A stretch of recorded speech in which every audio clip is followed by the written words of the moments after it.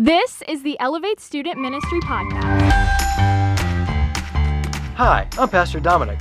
Welcome to Elevate, the student ministry of Living Word Church, where we exist to exalt Christ, make disciples, and equip the saints. Thank you for sharing some of your time with us today.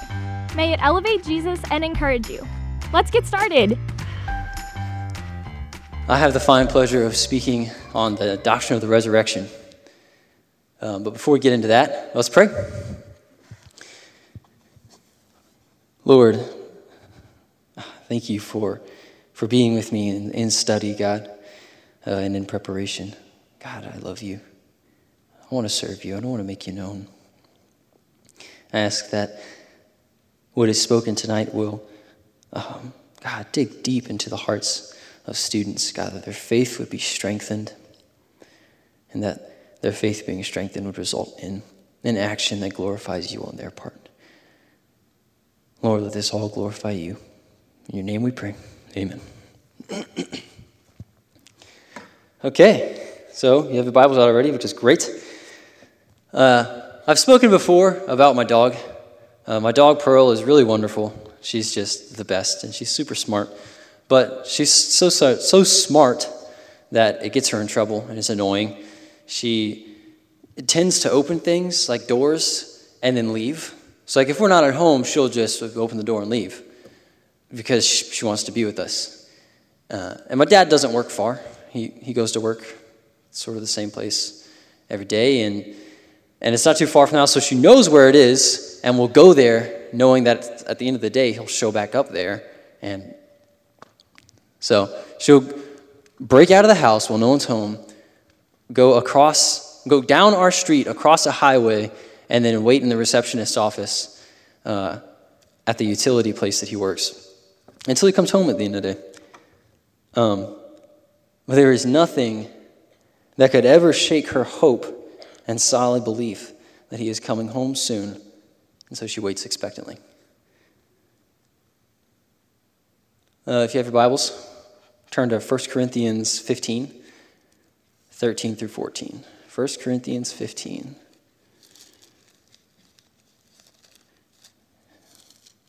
If ever you guys have questions about where I'm telling you to turn, just like shout, because I know it's annoying whenever you don't remember what the guy said about where to turn to. All right, 1 Corinthians 15, 13 through 14. But if there is no resurrection of the dead, then not even Christ has been raised. And if Christ has not been raised, then our preaching is in vain, and your faith is in vain. Worthless. Pointless. If Christ is not raised from the dead, we have nothing. Resurrection is crucial to the Christian faith because without it we have no foundation and no hope whatsoever. Tonight we'll talk about the fact that resurrection is our foundation as Christians and resurrection is our expectation as Christians. Jump into our first point. Resurrection, our foundation. Our belief in the resurrection of Jesus is the foundation of our faith. Let that sink in. Think about the weight and the truth and the words that the resurrection of Jesus Christ, the man himself, the literal resurrection, is the foundation of our faith. Nothing stands without a foundation. It's not a metaphor that it should be taken non-literally. It is true, it is serious, it is literal. Jesus died and rose, and it's the foundation of our faith. I repeat, if Jesus did not rise, if Jesus did not die and also come back to life 2,000 years ago, then we are idolaters, and our hope for eternity is a pitiful lie that we mistakenly believe. What we have here, this congregation, this unity in this body, is nothing. Our sins being forgiven, eternity with God, all washes away if we remove Christ resurrecting. We must believe in the real bodily resurrection. So, what are some popular lies about the resurrection? Progressive Christians will say that the resurrection is a metaphor, that it shouldn't be taken literally. Instead, Jesus had an enlightening experience, like being brought to life metaphorically, some sort of spiritual connection with God thing that went on, where it was like being brought to life. That is ridiculous. That is an insult to our Savior and a departure from belief in him. That is a slap in the face of our gracious God to say, no, you did not raise your Son from the dead. No, you did not die for our sins and rise again. That's ridiculous. We cannot call ourselves Christians and believe like that. We must believe in the real bodily resurrection. If Christ did not literally raise, then we oppose the one true God, and we have no hope for eternity. Jesus had to be who he said he was, or else we have no cleansing from sin, and we are idolaters, praising a false Savior. That's why we would be enemies of God and separated from eternal life with him. Jesus claimed to be God. Multiple times, I say multiple, hundreds of times probably throughout his ministry, he called himself the Son of Man. It was about 70 times recorded in your New Testament. And the phrase Son of Man is very interesting. It refers to the Messiah from God, but not like the Israelites believed at the time, or the Jews believed at the time, that he would be the Messiah. Not some military power, but something special. It was used by the prophets of the Old Testament when the Son of Man was seen in visions from God. He was like a man, like us, but somehow he dwelt with God, which was totally foreign up until this point in these prophecies. No man could dwell with God. The Son of Man is the one that would crush the head of the serpent. This Messiah, who is the Son of God, this is God made flesh. For Jesus to call himself God made flesh is a very, very tall statement. Listen to Mark 9:31. If you want to turn there, you can. It's Mark 9:31. It's not too far. It's up there? No, it's not up there. I thought someone said it's up there. Mark 9:31. Yet I'm having trouble finding it. For he was teaching his disciples, saying to them, the Son of Man is going to be delivered into the hands of men, and they will kill him. And when he's killed, after 3 days, he will rise. That is yet another extremely tall statement from our Lord. Jesus calls himself the Redeemer, the Son of Man, God made flesh. And then he says he will die and come back to life. Those are two statements. That's okay. Saying you're God and then is one thing. Anyone could say, look, I'm God, but to say I'm God, I was prophesied of in the Old Testament, I'm going to die, 3 days later I'm going to live again. Well, now you've just put yourself in a corner, because if you don't die and then come back to life in 3 days, you're not God. So you see the dilemma with people believing that Christ metaphorically died, because that makes him not God.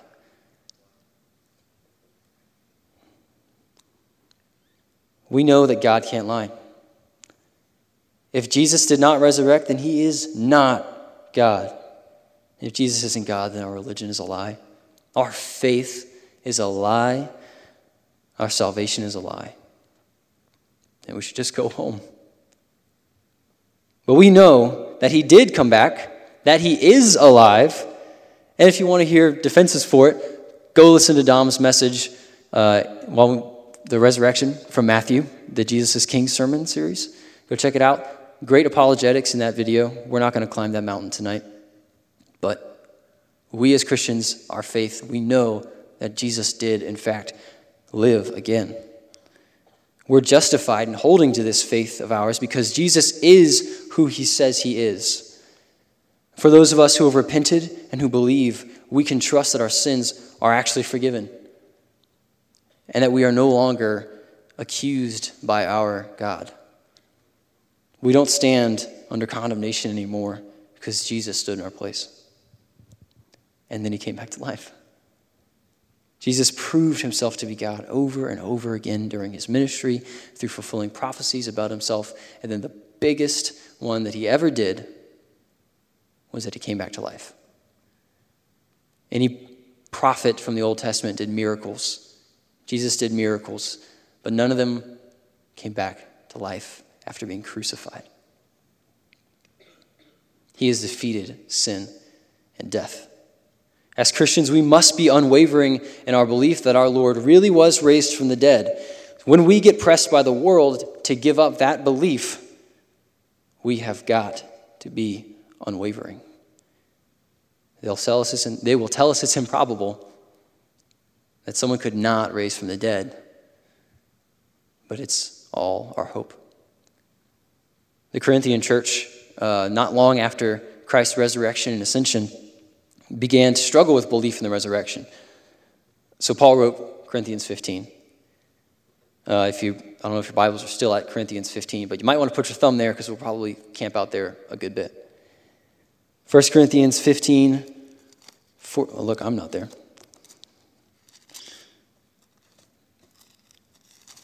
Here we go. 1 Corinthians 15, 14, and then we'll jump to 17 through 19. So we'll skip over 15, 16. 15, verse 14.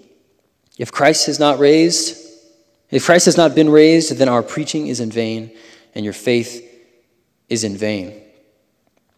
Verse 17. And if Christ has not been raised, your faith is futile, and you are still in your sins. And if that is the case, then those also who have fallen asleep in Christ have perished as well. If in Christ we have hope only in this life, this temporary time, we are of all people most to be pitied. Paul is communicating to the Corinthians here that if Christ is not risen, then they are still dead in their sins. Beyond that, anyone who placed their faith in Christ and has died at this point, any of the martyrs, family members who were murdered because they believed in Christ, they're not in heaven. They have no hope after life at all. They're just gone.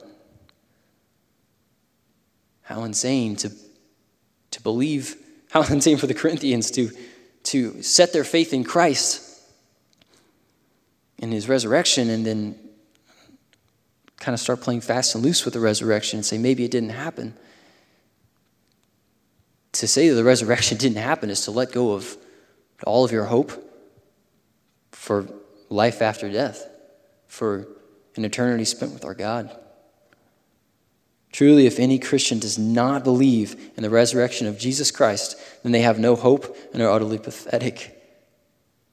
Not pathetic as in like the rude, you're pathetic, but like truly sad and pathetic, like a wet dog standing outside of the house shivering, like you have nothing. Christianity is a wonderful, hopeful, beautiful, truthful thing, but it all hinges upon a literally risen Christ. No metaphor is enough to stand in the place. He came back. He has to have had. Once the risen Christ is removed, it all crumbles. I'm sure you've played Jenga. Jenga's a really fun game, but there's always that one person who, it's your turn and the stack has grown entirely too much. And there's that one piece, and you know that, okay, that's your piece. That's the only one you can pull, but it's going down. And it's going to go down fast. Take it out, and boom, you're dead. You're gone. No more Jenga for you. Once you pull out the resurrection, down comes life after death. Down comes freedom from the wrath of God. Down comes forgiveness for sins. Because everything stands on the resurrection. What are we to do? We must remain rooted. We must root ourselves in what we believe, not out of blind ignorance, but through studying the Word, through making it our own belief, truly, not just something that we've been told, but go and study it for yourself and believe that the resurrection is literal and that it happened. There's a pressure coming at us from all sides to compromise in our faith because it's not inclusive enough for our culture. This world is going to try its very hardest to tell you that what you believe is crazy and hateful, but the truth is that what we believe is both well-founded and loving. We must maintain integrity in our faith, no matter the situation or the suffering. Turn to 1 Peter 1, 3 through 7. It's easiest if you go to the back of the Bible and then work backwards through Jude and John, and then you get to Peter. Right? Yeah. If you have the Elevate Bible, it's page 1237. Just saying. Get the Elevate Bible. 1 Peter 1, 3 through 7. Can somebody give me a thumbs up? Okay, y'all are there. Whoa. Blessed be the God and Father of our Lord Jesus Christ. According to his great mercy, he has caused us to be born again to a living hope through the resurrection of Jesus Christ from the dead, to an inheritance that is imperishable, undefiled, and unfading, kept in heaven for you, who by God's power are being guarded through faith for a salvation ready to be revealed in the last time. In this you rejoice, though now for a little while, if necessary, you have been grieved by various trials, so that the tested genuineness of your faith, more precious than gold that perishes, though tested by fire, may be found to result in praise and glory and honor at the revelation of Jesus Christ. We who have repented and believe have been born again to an inheritance. We've been born again into this living hope, whereas the rest of the world still has no hope. We hope for the imperishable, this inheritance waiting for us in heaven. It's not a mansion. Some people are going to tell you it's a mansion. That's not what we're not like, woo, let me die so I can go get a big house. No, and it's not money, it's not gold. While we wait here for the end, while we wait for the inheritance, we are protected by God's power through faith. The end game of all of this is that eventually we'll be saved at the revelation of our Lord Jesus Christ, saved from judgment, saved from hell. We take great joy in this. Great joy in this. Great joy in this, because this means that no matter the suffering we face, there's nothing that can shake our faith because of our hope. If our hope is rooted in heaven and not on earth, then what does earthly suffering, why does it matter? Why does cancer matter? Why does ridicule matter? The early church had a very, very secure grasp on this concept that their hope wasn't here. They sang hymns joyfully, praising God as they were burned to death. This faith meant something to them. This hope meant something to them.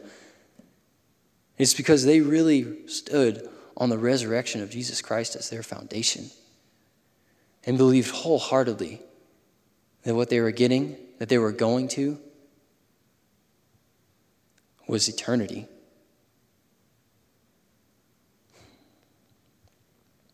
We're saved from judgment. We take great joy. In any situation, whether in school or at home, if you suffer for Christ or suffer at all, you don't have to be discouraged if you're in Christ. You can rejoice because you have a living hope through the resurrection. You can rejoice because you have living hope. The pains of things like loss in your family, destruction of your town like we had last year, even major sicknesses don't have to shake you, because those of us who believe, our hope is heavenly and living. We don't focus on this life as Christians. We're just obedient in it. To sum it up, we must believe in the resurrection of our Lord because it's crucial for salvation. We have hope and faith that are beyond this life and its struggles. These current struggles serve only to test the genuineness of our faith. These current struggles, these current pains, any suffering only strengthens us as Christians. It doesn't depress us. We as believers can endure all things, and this is only to our benefit. So embrace suffering. Embrace difficulty in this life, because that's what Jesus did. Our Lord suffered. For 3 years, he suffered through his ministry, and then in the culmination of his ministry, he suffered unto death at the cross. Ridicule and ridicule and ridicule, and then torture and death. But he was focused on what he was doing it for. He had a purpose that was beyond the pain, that he wasn't rooted in this pain distracting him or stopping him. The resurrection. And we focus on the resurrection as well. Embrace difficulty in this life, because your belief in Christ, it provides you hope. What is this imperishable inheritance that we hope for? It means so much to us. What is it? This brings us to our second point. Resurrection is our expectation. Not just our foundation, but also our expectation for the future. It is what we look towards and is what we hope for. 1 Thessalonians 4, 14 through 18. Let's go there. That is Thessalonians.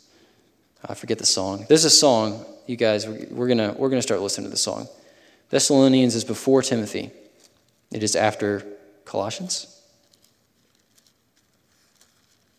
I believe in you. 1 Thessalonians 4, 14 through 18. Sweet. For since we believe that Jesus died and rose again, even so, rose again, even so through Jesus, God will bring with him those who have fallen asleep. It means those who have died. For this we declare to you by a word from the Lord, that we who are alive, who are left until the coming of the Lord, will not go before those who have fallen asleep. For the Lord himself will descend from heaven with a cry of command, and the voice of an archangel, and with the sound of a trumpet, with the trumpet of God, and the dead in Christ will rise first. Then we who are alive, who are left, will be caught up together with them in the clouds to meet the Lord in the air, and so we will always be with the Lord. Therefore, encourage one another with these words. Encourage one another with these words. Believers, both the dead and still living, will join with the Lord together. We will be brought back to life. There is resurrection. John 5, 28 through 29. That is the fourth gospel.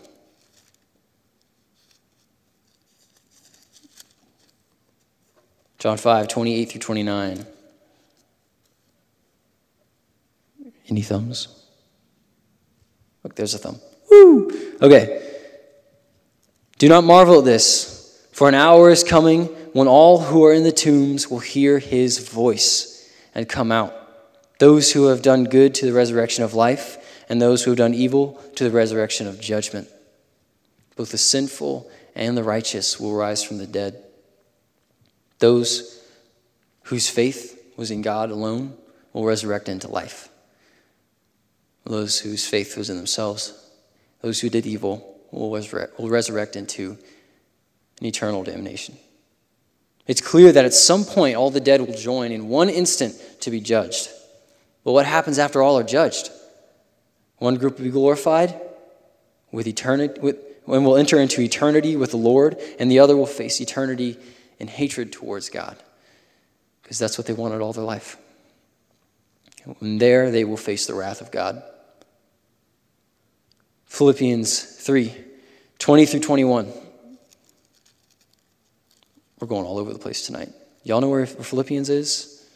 Miss Pat taught me it's Acts, Romans, the First and Second Corinthians, and then you've got go eat popcorn. So it's Galatians, Ephesians, Philippians, and Colossians. So Acts, Romans, Corinthians, go eat popcorn. Wonderful tool. Philippians 3:20 through 21. Yes. 3:20 through 21. But our citizenship, those of us who believe, is in heaven, and from it we await a Savior, the Lord Jesus Christ, who will transform our lowly body to be like his glorious body by the power that enables him even to subject all things to himself. See, Jesus was the first to resurrect, and we are next. He will transform this body, your body, when he resurrects it. It'll be a body that can stand in the glory of God, that'll last for eternity. It'll be nothing like what we've experienced before. This is what we look to. This is our eternal hope and what we have been destined for those who have placed their faith in Jesus, their allegiance to the one true God and all that he stands for. There will be citizenship waiting for us after death. He calls us his own because he's going to take us to be his own. We will be given glorified bodies. Bodies that can be with our Lord. And we will not perish even in the undiluted presence of the glory of Yahweh. I don't know if you knew this, but we, sinful man, cannot stand in the presence of a holy God. Light cannot stand with darkness. If you flip on a light, where's darkness? It immediately vanishes. And that's what it would be like if we tried to be with a holy God. We'd just disappear.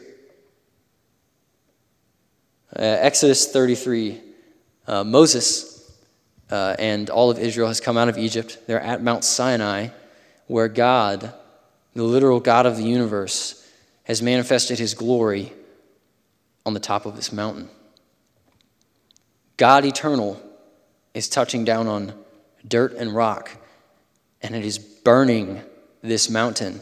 There is smoke and fire and a cloud and lightning flashing all over the place. And he tells Moses to come up here.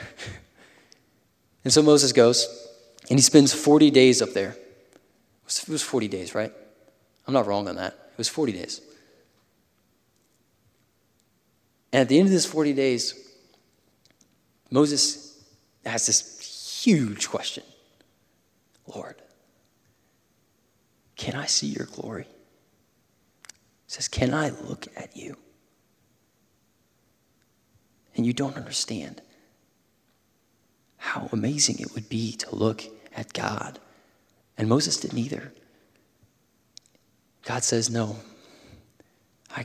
man cannot look at me, you would perish.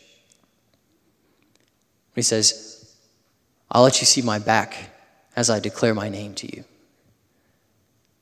It's okay.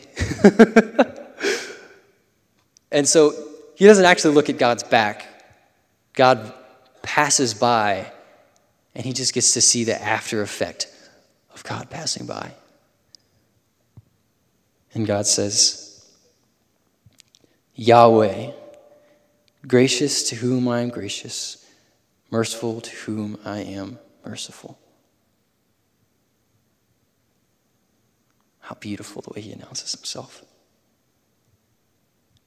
Think about the glory of God for a moment. How wonderful it is. How powerful and dangerous.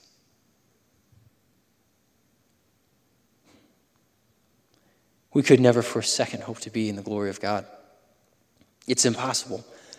After our resurrection, though, we will be given bodies that are holy and glorified and can stand to be in contact with our glorious God for eternity. We're transformed so that we can be connected to God. Imagine like a rebellious puzzle piece. You got this beautiful puzzle, and this one puzzle piece just decides it's not going to be the right shape. Like, what the heck? But God says, no, it's okay. I'm just going to change your shape. And so he's going to give us bodies that are glorified. He's going to make us holy, and for the rest of eternity we can be with him. Old men who haven't been able to bow down out of pain will bend their knees without hesitation. Those who cannot walk will leap with joy, praising our God with legs that long continually to stand in worship. The mute will sing praises loud, the fickle heart will love without end, and for the very first time and for the rest of eternity, we will love the Lord our God with all of our heart, with all of our soul, and with all of our strength.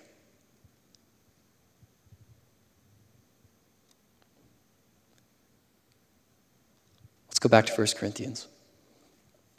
1 Corinthians 15. This time we'll go to the end of the chapter, 51 through 58. 1 Corinthians 15, 51 through 58. Oh, my pages aren't turning. There we go.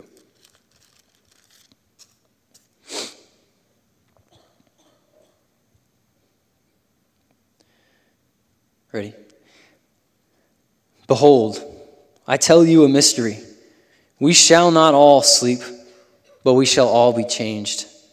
In a moment, in the twinkling of an eye, at the last trumpet, for the trumpet will sound, and the dead will be raised imperishable. And we shall be changed. For this perishable body must put on the imperishable, and the immortal body, the mortal body must put on immortality. When the perishable puts on the imperishable, and the mortal puts on immortality, then shall come to pass the saying that is written, death is swallowed up in victory. O death, where is your victory? Death, where is your sting? The sting of death is sin. The power of sin is the law. But thanks be to God who gives us the victory through our Lord Jesus Christ. Therefore, my beloved brothers, be steadfast, immovable, always abounding in the work of the Lord, knowing that in the Lord your labor is not in vain. We are heading from perishable to imperishable. We are rapidly approaching the end of a very short lifespan, and we will be turned from mortal to immortal. Death will be swallowed up in victory, and the sting of death defeated. And this is possible because our Savior conquered death when he rose. And it is only possible because our Savior conquered death when he rose. It's his resurrection that makes any of this possible. We will praise our God like never before because we will be face to face with his glory. A glory that we could have never hoped to be in contact with before. But it is our hope now. Our hope is not in this life, but our hope lies in eternal life. And that is why we can endure anything here. We can be steadfast and immovable in our faith and our belief in the resurrection because of that. We can abound in the work of the Lord and have no worries in this life. Why? Because we look to resurrection and to glorification to come with eager expectation. I don't fear death anymore. I don't think to the end of my short life anymore and think, man, what is it going to be like whenever I'm just not existing on this earth? That anxiety seizes us sometimes, but not anymore because my God and my Savior is waiting for me there, ready to change me and then take me in. I feel like as Christians, so little do we focus on the fact that that is our end game. That that's what we're actually here for. That we actually do have an ending coming that results in us praising God forever. And that we don't just love just because it's good, even though it is great. But we love because of what we're heading to. Because how could we not be obedient to a God who loves us and is waiting for us and is going to make it so that we can be with him forever? Our foundation is on Christ who is risen. Our expectation is to one day rise with him, and our response should be to live like him while we wait here. And while we wait, we must remain awake. Listen to the words of our Lord. Luke 12:35 through 37. Luke 12. We're almost there. Boom. Good job. Man, you guys are great with the thumb thing. Luke 12:35 through 37. Stay dressed for action. Keep your lamps burning. And be like men who are waiting for their master to come home from the wedding feast, so that they may open the door to him at once when he comes and knocks. Blessed are those servants whom the master finds awake when he comes. Truly I say to you, he, the master, will dress himself for service and have them recline at table, and he will come and serve them. How beautiful. Christ will be pleased in returning to servants, in returning to us who are eagerly awaiting his return. And he will be pleased to see servants that are not asleep or complacent, that are instead awake and vigilant and doing his work for him.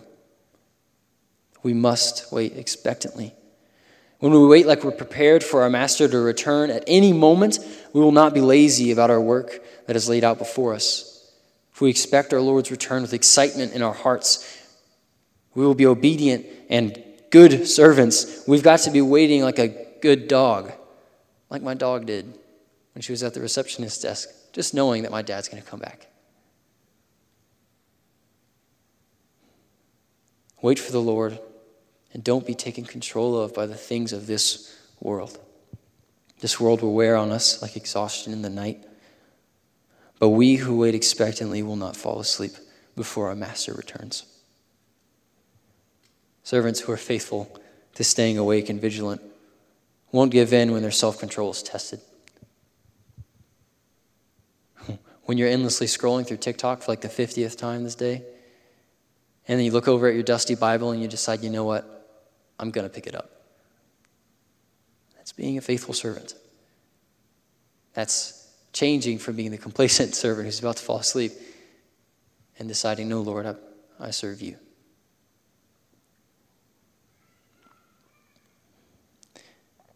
When you stand up for your faith and choosing not to support the wickedness running rampant in our country, and let's be honest, in our friend circles too, that is being a faithful servant. Good servants are clearly recognized from the bad ones. And if people cannot tell that you are a Christian at first glance, then you aren't living dressed for action, like it says in Luke. You aren't living dressed for service. You aren't living expecting the Savior's return. You're asleep. Let's be honest with ourselves. How often are you in public, or are you in school, or are you with your friends, and it's very, very hard for anyone to tell that you are actually set apart? Take a second. Think about it. When's the last time that you thought, Lord, I love that you resurrected. Lord, I'm excited for eternity. And you focused on what will come instead of what is. Are you expecting his return? Let's recap. Point 1, resurrection is our foundation. We have nothing else. Once you remove resurrection, everything crumbles.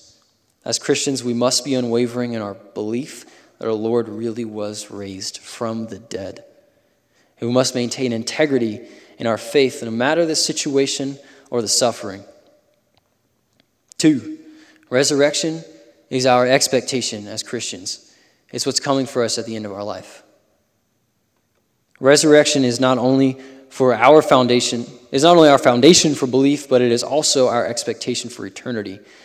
And after our resurrection, we will be given bodies that are holy and glorified and can stand to be in contact with our glorious God for eternity. This world will wear on us like exhaustion in the night. It will tempt us, and it will tell us that we must change what we believe. But we who wait expectantly will not fall asleep before our Master returns. Be good servants. I love you, Elevate. Let's pray. Dear Lord, I thank you for your word. God, I thank you that we can find you in it. God, that you're not hidden, but you're right here. Strengthen us, God, to be servants who seek you, who wait for you expectantly, God, who know you. Strengthen us in this world, God, that doesn't believe in your resurrection. Help us to pass on the truth to those who have no hope, so that they can be rooted in a hope like ours. God, strengthen us to love and to do your work while we wait for you. We love you, Lord. We seek to glorify you. In Jesus' name we pray. Amen. Thanks for listening, and a special thanks to all of you who have subscribed, shared episodes, and left reviews. If you would like to learn more about Elevate, you can visit us at iloveelevate.com and follow us on Facebook and Instagram. Thank you for everything you do that brings faith, hope, and love to the world around you. Now go, follow Jesus.